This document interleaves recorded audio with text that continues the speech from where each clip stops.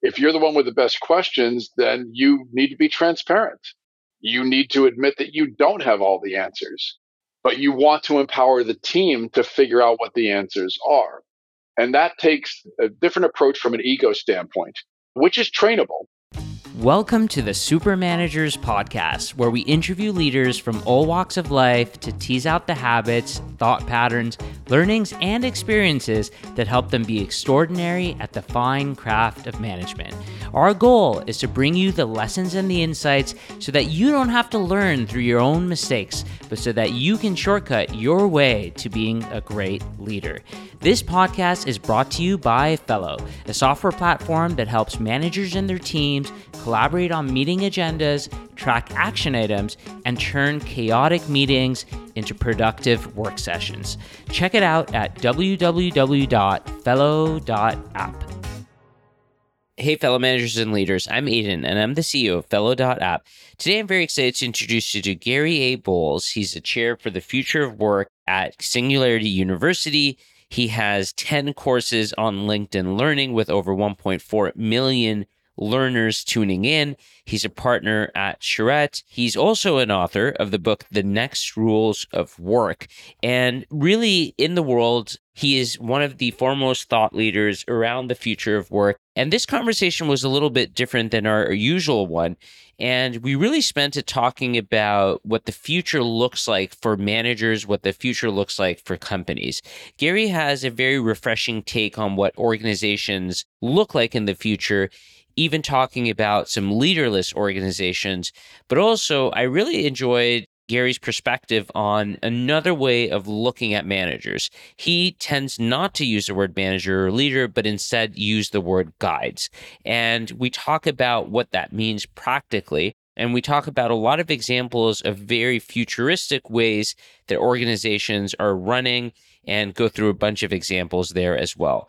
So all in all, very insightful conversation. Thank you to everybody who's been giving us 5-star reviews. These reviews really help us promote the show, help us get the guests that we do to come on. So if you haven't given us a review, it takes 2 seconds. Really appreciate if you could do that. And of course, if you want to join our community, join the Super Managers Slack workspace. It's easy to join. Just send us an email to supermanagers@fellow.app and we will let you in. And with that said, and without further ado, here's Gary A. Bolles on this episode of the Super Managers Podcast. Gary, welcome to the show. Aiden, thanks for the invitation. Yeah, super excited to do this. So when we first connected, one of the things that I was super impressed about was what you're doing on LinkedIn. So you have 10 courses on LinkedIn, 1.4 million learners that have interacted with you in your courses. And maybe let's start there, the conversation. For people that didn't know, you can use LinkedIn for learning. How about we start there and maybe tell us about some of the things that you've worked on and posted there? There used to be a company called lynda.com, Lynda, and it was one of the first ones to really build the library of online courses, video courses, not real time, but the ones you could watch anytime. Years ago, they asked me to do a series of courses focused on learning mindset, learning agility, and then one on leading change. And then lynda.com was bought by LinkedIn, and LinkedIn was bought by Microsoft. And so now it's a huge platform. And LinkedIn Learning, typically big companies license the library, and then people in the companies can watch any of the videos that they want. But they tend to have courses bundled into learning paths. So my courses on learning mindset, learning agility have been bundled into these learning paths for a wide variety of different roles for managers, different courses, different certificates that they can take. And then I've continued to update the list of courses, and I just recently recorded one called Skills for Leading the Future of Work, because I believe we are at a very unique inflection time where people who lead teams need to have a very different skill set, what I think of as the next skills that people who lead teams need to continually develop to be able to lead in a time of exponential change. You've really focused on the future of work. I know you're also the chair for the future of work at Singularity University. I've had some friends who've participated and gone to Singularity University, but Also, I have been to just Peter Diamandis' Abundance 360 conference, Yeah. kind of familiar with some of the work that he's done there. It's an awesome organization. I know you're also a partner at Charette and many more things. You're an author. We're going to talk about the book. So, wanted to maybe start by asking you, how did you decide to write the book? So, the book is called The Next Rules of Work. Our managing partner, Mighty Kleinmouse, and I have a small but mighty consulting firm, Charette, and we focus on what we call initiatives with impact.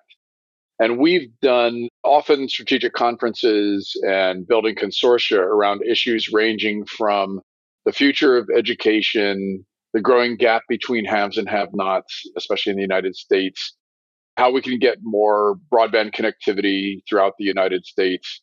And then we produced a conference on the future of work in Detroit, Michigan in late 2019. And our managing partner, who's also my wife, she said two brilliant things at the beginning of 2020. She said, first, let's not do an in person conference, which was probably pretty prescient given this COVID thing that took over the world.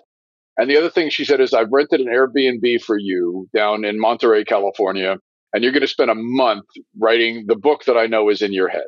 And so, because I've been lecturing so much around the future of work, future of education and learning, and the future of organizations, it was a chance to really synthesize a lot of those ideas. And as the pandemic was taking hold, it was really clear that so many of the different trends and threads that I'd been talking about the disruption of work and the ways that work was changing, and especially for people who lead teams, that the timing couldn't have been better. So many of the ideas that were probably theory to a lot of people before the pandemic suddenly became practice as we all experimented with this new thing called flexible work. Yeah. And so, what is the main theme of the book for people who are going to pick it up? What will they learn in the process? I think there's probably two contexts that are most relevant to your listeners. The first is that for each of us as individuals, the ways that we work, what I often say are the six W's: what we do for work, where we do it, when we do it, how we do it, with whom we do it, and then why.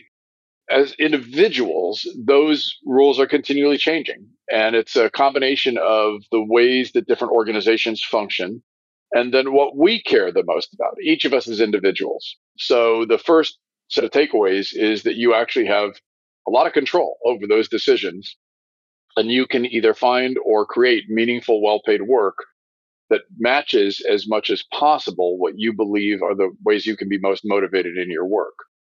Second set of insights is for people who lead teams. As I'm fond of saying, I don't often use words like manager, supervisor, or even leader because I think that we've gone through a reset. As a matter of fact, I wrote an article in early 2020 called Welcome to the Great Reset, where I said, I really think we are completely changing a lot of the rules of work. And one of the major areas where that's been critical is what that role of the person I would formerly have called the manager. I call them the team guide. And I believe that there's a completely new there's a new mindset, there's a new skill set, and there's a new tool set that the person who leads teams needs to be able to constantly leverage. But for both as individuals and as people who lead teams, I think one of the main takeaways is we are co creating the next rules of work in real time. That's why you see all these different headlines and all these attempts to try and to understand these trends, ranging from quiet quitting to what it's like to manage distributed teams. It's because we're co creating these rules at a time where some organizations are trying to bungee cord back to the old rules of hierarchy and in the office and traditional managers. And other organizations are experimenting with the next rules and trying to redefine what all of those different characteristics are. And that's why we see so much uncertainty in the headlines and why it's such a challenging time for so many people who lead teams. But I also believe it's an inspirational time. I believe there's a tremendous amount of opportunity for those who can embrace those next rules. It is a super interesting time. And you're right that it seems like people choose different paths. And my view is that the genie's been let out of the bottle. People have experienced a new way of working. And I don't think we can ever really revert back to the way that things were. And so, thinking about that, what you said was that there is a great reset. And in this book, even though you refer to what all of us here call as managers or leaders, you don't really use those words, and you use the word team guide. And so just conceptually, it's very interesting. But what is the difference between a guide and a manager in your point of view? I'm sometimes accused of being the word police. The reason I use different words for some of these different characteristics of work and learning and organizations is not because I'm trying to tell people what they need to the labels they need to use. It's to listen with new ears and see with new eyes. Is to be thinking differently and go back and really think about why do we do these things? So think about the role of the traditional manager. How was that role created? It was actually developed, as I talk about in the book, in a series of phases.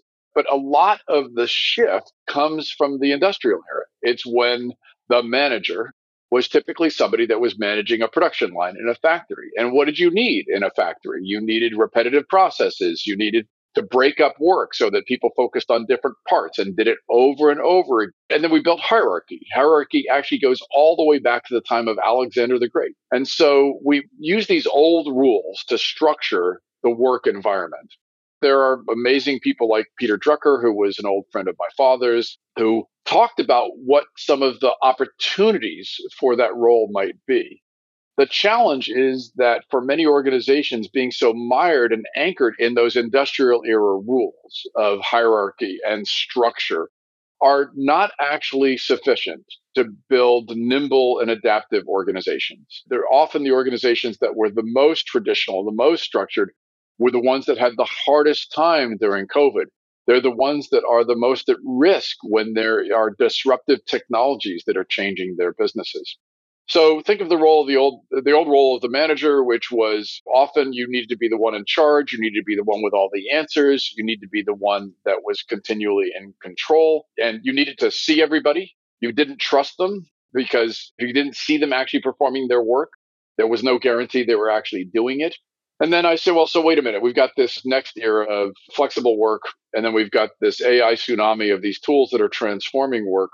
The mindset shift, I believe, is to go from the one with all the answers, what my friend Esther Wojcicki calls the sage on the stage in her book, Moonshots in Education. And what she talks about is that the teacher needs to go from that one that has all the answers to the guide on the side, the one with the best question. And so I've used that mindset and said, well, that's really what a team guide is. Team guide understands the mindset skill set of everybody in their team, continually tries to provide them with the most effective tool set, is continually trying to help them to develop the skills that they need to be able to solve problems, is empowering others to solve problems as much as possible. And rather than the command and control, walk into a meeting and I'm the one in charge, how can you leverage the collective capacity of a team to be able to continually solve problems? The way that the old rules manager used to judge themselves often was by the number of decisions that they made and the number of directions that they gave. And I believe that one of the ways that that team guide will be continually judging their own work is by how many problems never even reach their desk. It's by how many problems you have empowered the team to solve so that you are continually in the role of removing barriers for them, of helping to solve problems when they can't agree on the best approach, of continually helping them to be able to develop the skills that they need. But the model needs to be where you are guiding the work of others as opposed to feeling that you have to control them. If you want a great example, one of my clients is Novartis, the 100,000 person pharma company.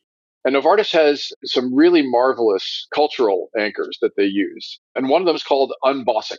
So you're the highest title in the room. You walk into the meeting, and what you are supposed to say is, how can we unboss this meeting? And what that means is, how can I not be the one that makes the decision?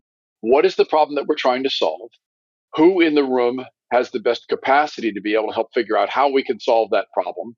If there isn't the right person in the room, then do we need to reconvene and get the right people so that we can solve this problem? And then tell me what you need. Do you need resources? Do you need roadblocks removed? Do you need to collaborate with people in other teams around the organization?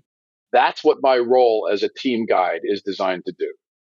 That's super interesting. The unbossing concept just sounds such an interesting phrase.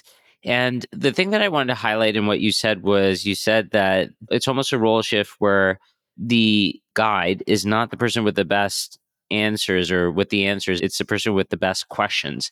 And that's just like a very refreshing way to look on things. But it also reminds me of how similar I think there's a quote, and I actually don't know who it's attributed to exactly, but something along the lines of computers are not really that smart. They only have the answers. The question is a really important one. And these days, in now using AI tools that are available, again, it's all about the questions and the prompting. And so the person with the best questions, it's a hard role to have. And there's a lot of skill in mastering it. If we look at the old rules of work and we think of the role of the person formerly known as the manager, they've worked their way up to a level of position and power by following a certain set of rules. And that was often deferring to people with higher titles. That was often doing what you were told so that you could eventually get into the position of being the one to tell others what to do. Instead, what we're suggesting is, well, if you're the one with the best questions, then you need to be transparent. You need to admit that you don't have all the answers, but you want to empower the team to figure out what the answers are. And that takes a different approach from an ego standpoint, which is trainable, which is teachable, which is learnable. That's one of the things that I talk about in the LinkedIn course on leading change. The challenge for many people is if you follow the old rules of work and now you're trying to develop this sort of next rules approach and to be more transparent, be more supportive of others, and so on, is what are the incentives? What are the reinforcements in organizations and in cultures that will continually encourage us to do that? And it turns out that can be really, really difficult. And especially in large organizations, you need the people who lead the organizations to exhibit those behaviors, to reinforce those behaviors. And if instead what they're doing is they're walking into the meeting, and even though you're trying to be the team guide, you see others that are using the old rules of work, very, very difficult to feel that you're reinforced in this new mindset around transparency and around empowering others. So it needs to be a team sport. It needs to be where organizations are committing to these kinds of cultural transformation. Hey everyone, just a quick pause on today's episode to tell you about something that we've been working on that we're super excited about. It's no secret that, meetings have been on the rise. Since the pandemic, there's studies that show that in some organizations, people are spending as much as 250% more time in meetings. And there hasn't been a solution out there to really tackle this problem at its heart. Some companies are doing interesting things. Shopify, for example, is now incorporating a meeting cost calculator into all of the meetings that are booked. And so whenever someone's trying to book a meeting, they get to see the cost of that meeting. And what we've decided to do at Fellow is take this idea of a meeting cost calculator and make it available for everyone for free. And we're calling it our meeting cost calculator. It integrates with your Google Calendar. So if you're on a Google Calendar, what you can do is go to fellow.app/calculator. And what it's going to do is it's this extension. You install it, super easy. And when you do, you'll be able to see the cost of every meeting that you're attending. And so what this does at an organizational level, and it's very easy to install organization-wide, your IT administrator can very easily do this. And when you do this, every person in your company, when they're about to book a meeting, they'll be able to see the cost of that particular meeting.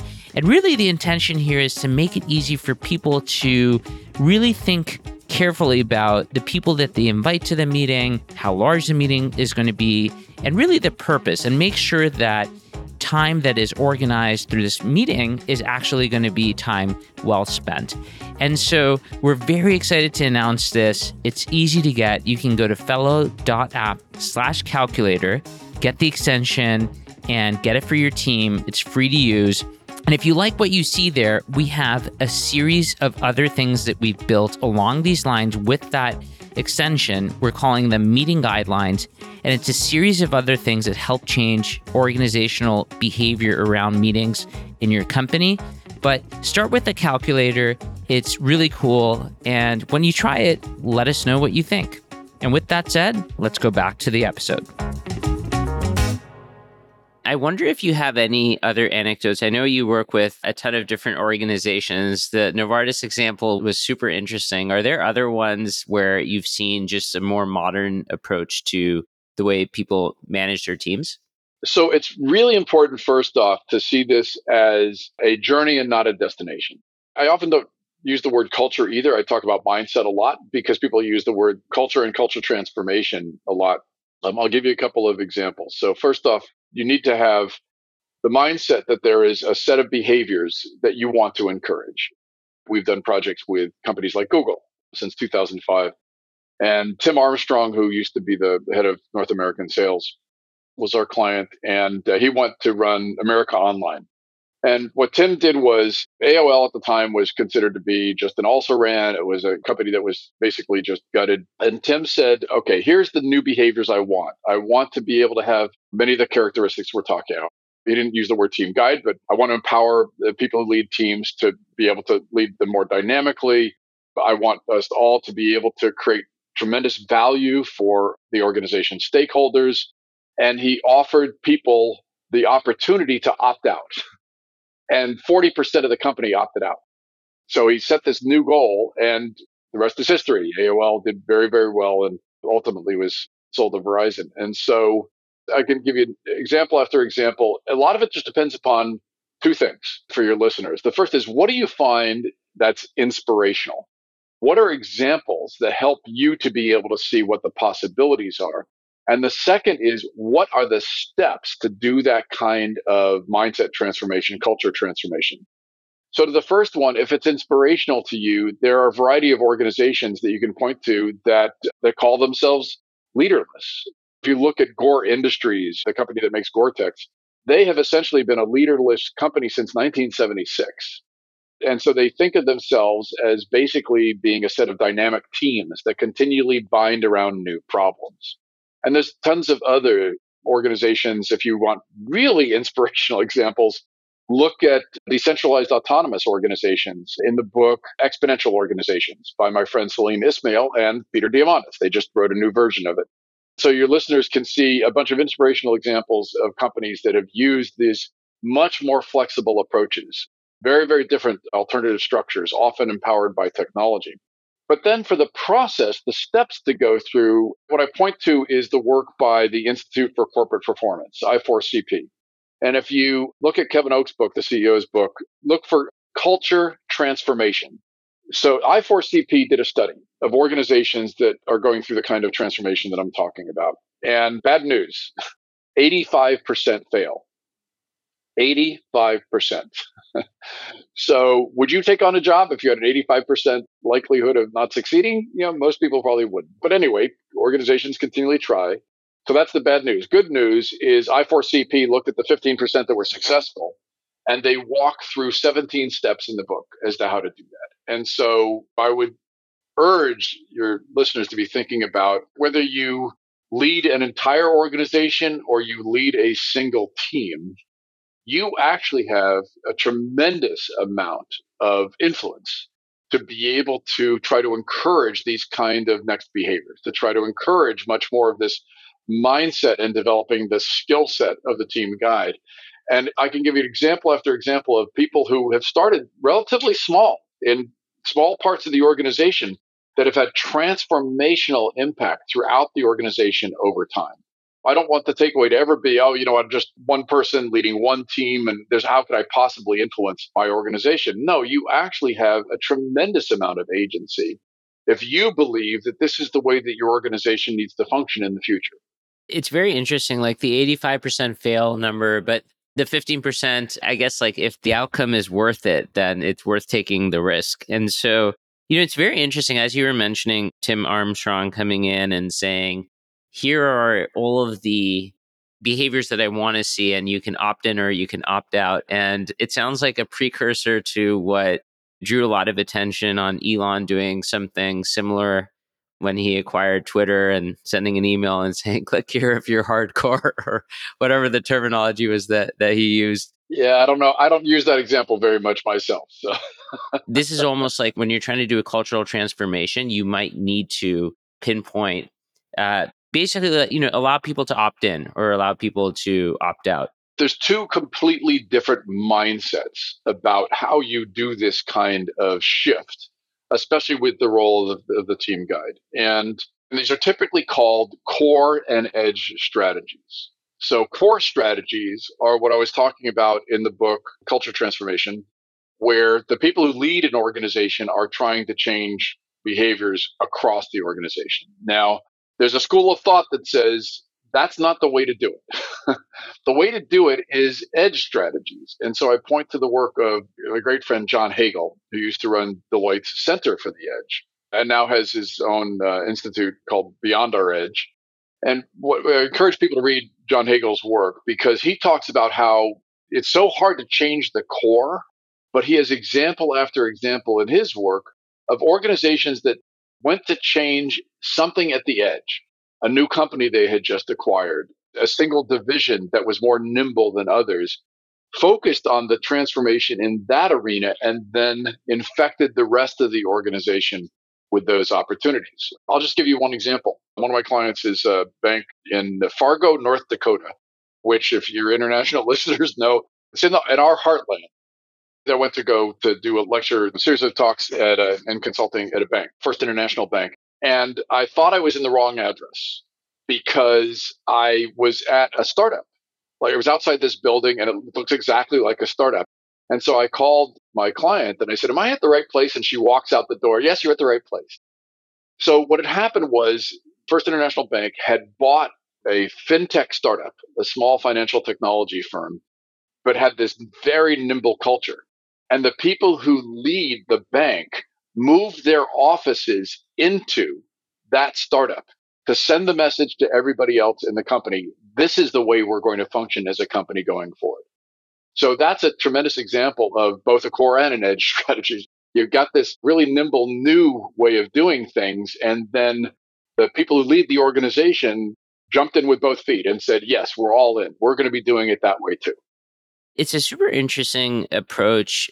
Also reminds me of just ideas around skunk work projects or just companies forming a lab section of their company to be able to experiment outside of those sorts of norms. The other thing I wanted to ask you about is you kind of mentioned the company that was experimenting with or had almost a leaderless organization. And that's just an interesting concept to me. I know that there are some companies that operate in that way. I know, for example, Valve is a company that they have a leader, but people largely choose their own projects and they kind of figure out what things everybody should work on in a more decentralized way. Is that the future? And do you think that there will be, I know you call them guides and not managers, but do you feel that in that kind of a world, organizations will need less guides? My phrasing is the organizations will always need people to lead. The reason I don't use the word leader is that I believe everybody can lead. I talk about leading as a verb. So in the LinkedIn course, Skills for Leading the Future of Work, I talk about how so many of the behaviors that we're discussing, the mindset and the skill set of the team guide, can be exhibited by people throughout the organization. And so what happens, I think, more and more organizations, there's several things that are inevitably occurring in a post-pandemic world. The first is that many are likely to be more distributed. So that requires a new mindset and skill set for the team guide because you can't use the standard command and control process of seeing everybody in your cubicles and doing the management by walking around thing. And you have to have a different approach. So organizations are going to be more distributed. Secondly, you're going to find the walls of organizations are increasingly softening. So in the past, you can think of the organization almost like a box. It was binary. You were either an employee or you're not. There's scarcity, as Peter Diamandis would say, inside the box. There's hierarchy to manage scarcity, and there's abundance outside the box. Lots of people that want jobs. Well, that's an old mindset that goes from, again, industrial era kind of mindset. There's a factory. You're either working in the factory or you're not working at all. And so instead, I believe that the future is not just a workforce and it's not just a network of people, but it's a work net. It functions more with the characteristics of a community where people are continually coming together in teams to dynamically bind around problems, solve them, and go on to the next problem. So you will always need people to guide teams. The opportunity is to have people throughout the organization to be those people who lead. So if you just picture much more of a networked organization where individuals are continually binding into teams, but you might be part of multiple teams, and that context switching is going to be continuous, then that is very likely to be the operating system for organizations in the future. And what that takes, of course, is a very different mindset by the people who lead teams, because you've got to be able to continually lead through change. In the past, many organizations would approach change with the traditional mindset, the old rules mindset of change management. You would say, here's the current state of things, that's A.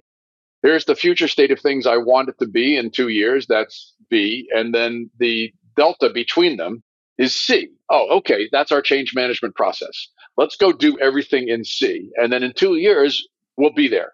In the course leading change, I say, now change management is dead. All that's left is leading change. If you keep thinking about these waves of disruptive change from a global recession and then a global pandemic and then this AI tsunami and then these ripple effects of conflicts from around the world, well, Peter Diamandis will certainly tell you, is these waves of change are likely to continue.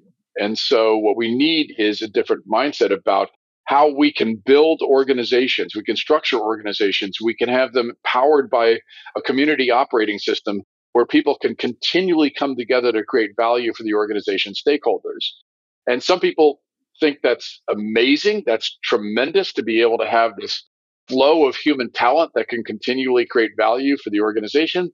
And others freak out because it looks so completely distributed and without the traditional hierarchy and structure of organizations that people trained in the old rules feel like they're rudderless, like they don't know how to be able to lead in that kind of environment. It does seem like it's never ending. And so if you have the right mindset, as you said, and it's a mindset of leading through change, then you're going to be much better off. One question I had for you is that for organizations that say you're a CEO, you're a founder, you're listening, and some of these ideas are very thought provoking. And you may have a little bit of an old culture. Maybe people are still called managers. Is there a way, like, are you saying that maybe there's a way to organize your teams where, depending on the project, you organize around the project and a different person takes on the role of the lead of that project? And then maybe there's another one and then the best person there. It's not like there's this one person who's the leader who every time there's a project, it's that person that gets anointed to. Yeah, so organizations have had PMOs, project management offices, for a long time, large organizations. And what they're trying to do is they're trying to basically have a process that they follow. There's a new problem to be solved, and they can break down the problem. They can decide how it's going to be run as a project, how it have the resources that it needs, including people and that sort of thing. And I'm not saying throw all that stuff out. What I'm saying instead is that just needs to be dynamic and flexible. And you need to push out a lot of the decision making about problem solving to people at the team level. Is the more you try to aggregate and control from a central location, which is often top down, the less nimble you can be, because you're asking the organization to have a almost perfect knowledge about all the problems to be solved from a central location, and that just doesn't happen in an organization of any size. So instead, what I'm encouraging is much more of a flexible process where you've trained everybody to be able to lead, or as many people as possible to be able to lead. And then you continually help them to be able to figure out how to assemble the right kind of people to be able to solve problems and have the resources they need to be able to do that. Now, what's critical if you're going to focus, or you're going to try to develop that kind of operating system, is that you focus on what I call synchrony and what's often called alignment in many organizations. So the poster child for alignment is Asana, which was founded by Dustin Moskovitz, one of the co-founders of Facebook. And Dustin and his co-founders spent 2 years designing the mindset, the culture of the organization before they hired a single person, because they wanted to be in synchrony. They wanted everybody to be aligned. And so they actually have, I've got something in my book called the strategic arrow, and Asana has something similar to it. The basic premise is that everybody in the organization should know the organization's vision, its mission, its strategy, and then everything that's related to objectives and key results are all geared towards helping the organization to achieve that strategy. So, how do you know if you have an organization that's in synchrony? You ask every person on a Zoom call or in a hallway to answer 4 questions. What are the top 3 strategic goals of the organization? What are the top 3 strategic goals of your team or teams? What are your top 3 strategic goals in your work role? And how are all of those aligned? And if you have that kind of synchrony, those kinds of connections where every single person knows how they are contributing to the value that's created for the organization's stakeholders, then as the organization's strategy changes, if you need to pivot, everybody can pivot along because they understand where they fit. And that's critical for the team guide. It's absolutely essential that the team guide is the one that's empowering that process of helping people to see how they are connected to the strategic goals of the organization. It's super interesting. I love how, because a lot of people will use things like OKRs, but I love that the OKRs are also still in service to the things that are higher, the strategy and the mission and everything else. Gary, this has been a super interesting conversation. We've talked about a number of different topics. I love some of the key phrases for me from this conversation was I love that notion of unbossing this meeting. I thought that was super interesting. Guides are the ones with the best questions and not necessarily people with the answers. Differentiating between focusing on mindset versus culture and a bunch of different examples of even leaderless organizations. So all in all, super interesting conversation. The question we always like to end on for all the managers and leaders constantly looking to get better at their craft, are there any final tips, tricks, or words of wisdom you would leave them with? So, first off, I have tremendous compassion for people in 2 work roles in this post pandemic era, and that's teachers and team guides.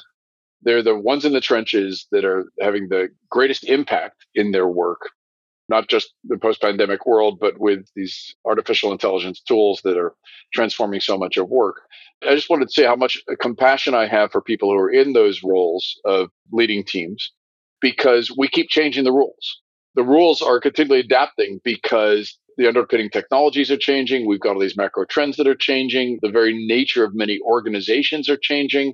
Many industries are becoming disrupted by new players. And so all of those create this constant landscape of change. And so I just first off want to just say I have tremendous compassion for people in those roles. But I also want to say there's tremendous opportunity. And so I would encourage a couple of things. The first is to be able to focus on your own continuing developing the mindset and skill set. You've got my sort of 3 legs of the stool over and over again: mindset, skill set, and tool set. The mindset of the person who is empowering others to be able to solve problems is absolutely critical. That's what we do as humans. That's what we do as teams is we solve problems. And so the first is for you to be able to, as a person who leads a team, to develop your own mindset that you are empowering others to be able to solve problems. The second is skill set. There's a bunch of new skills. The skills for doing active listening, the skills for asking the right questions, the skills for helping to develop each human being and help them to understand their superpowers, their best skills. Those are all skills that you can learn. And then finally, the tool set. These artificial intelligence tools are actually a tremendous empowering agent for many people is in the role of team guides who have the capacity to be able to treat some of these software tools as coaches, to be able to workshop questions, especially some thorny challenges that you've got in your interaction with some of your team members. You could actually treat them as sort of impartial advisors. And it doesn't mean they're always right. They do have an answer, but at least it could open the aperture for some of the kinds of problem solving that you need to do as a team guide. That's great advice and a great place to end it. Gary, thanks so much for doing this. All right. Thanks so much. Great conversation. Be well. And that's it for today. Thank you so much for tuning into this episode of the Super Managers Podcast. You can find the show notes and transcript at www.fellow.app/supermanagers. If you like the content, be sure to rate, review, and subscribe so you can get notified when we post the next episode. And please tell your friends and fellow managers about it. It'd be awesome if you could help us spread the word about the show. See you next time.